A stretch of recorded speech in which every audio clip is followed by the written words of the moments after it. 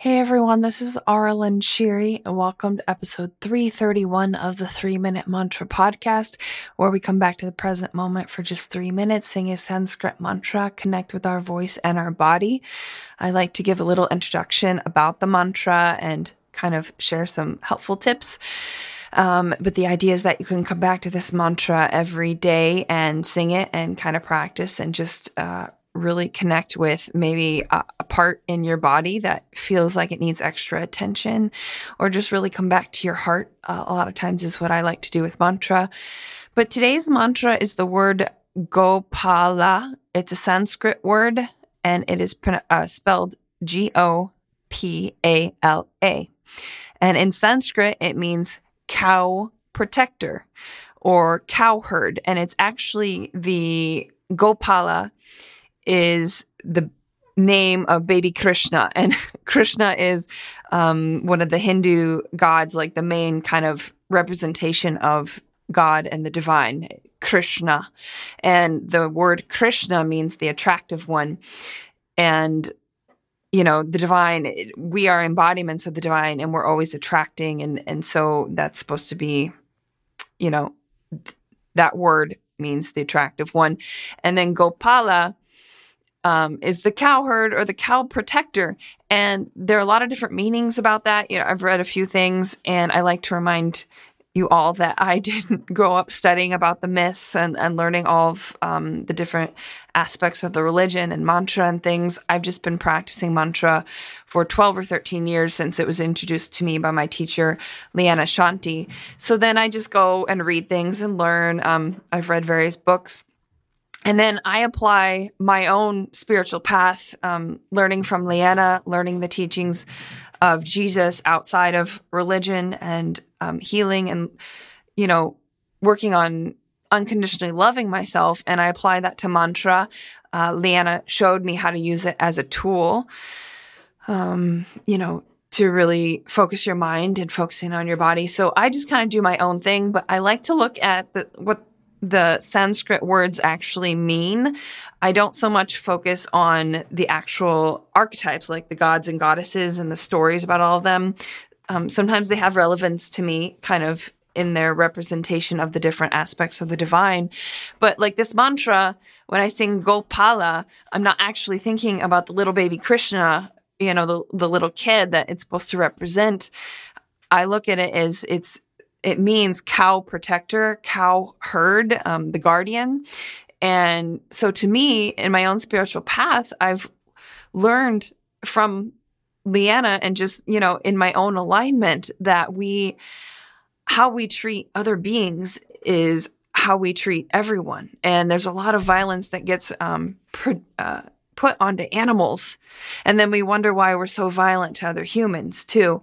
And so there's a lot to talk about that as well. But just for me, the word Gopala is just kind of about protecting all the animals and all the beings that rely on us for that, and looking at our actions and how we are contributing or not contributing to the overall energy and the environment and the things that we see around us. So Gopala, to me, I like the word Gopala. It's just, it's really just, it feels filled with love. Just, if you think about these gentle beings like cows and pigs, the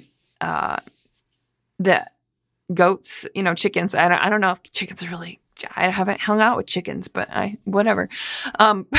They might not be as gentle as you think. But anyway, they all are, a lot of them are just considered animals and are beings and objects instead of like sovereign beings in their own right. We have various superiority things between cats and in the Hindu culture, they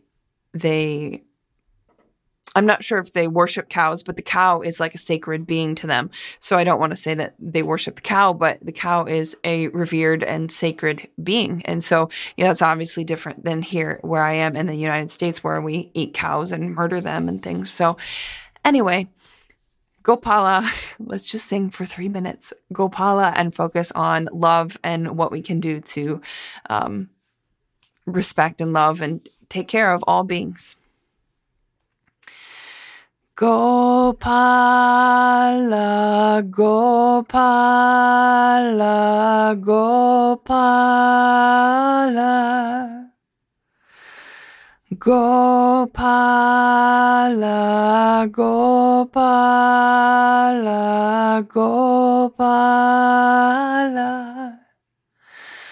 Gopala, Gopala, Gopala. Gopala, Gopala, Gopala. Gopala, Gopala, Gopala. Gopala,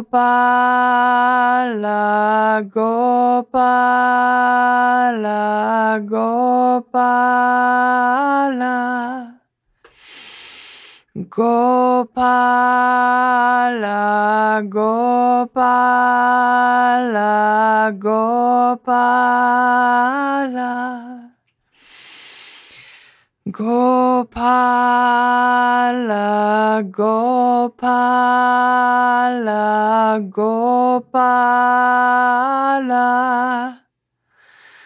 Gopala,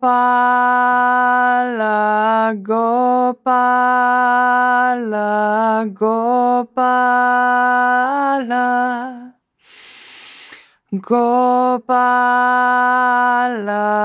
Gopala,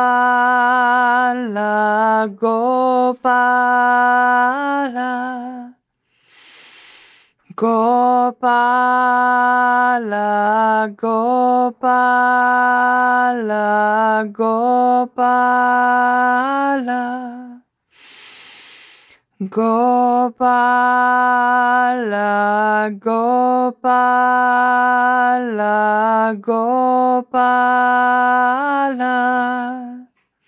Gopala, Gopala. Gopala, Gopala, Gopala. Gopala, Gopala, Gopala. Gopala, Gopala, Gopala. Gopala, Gopala, Gopala.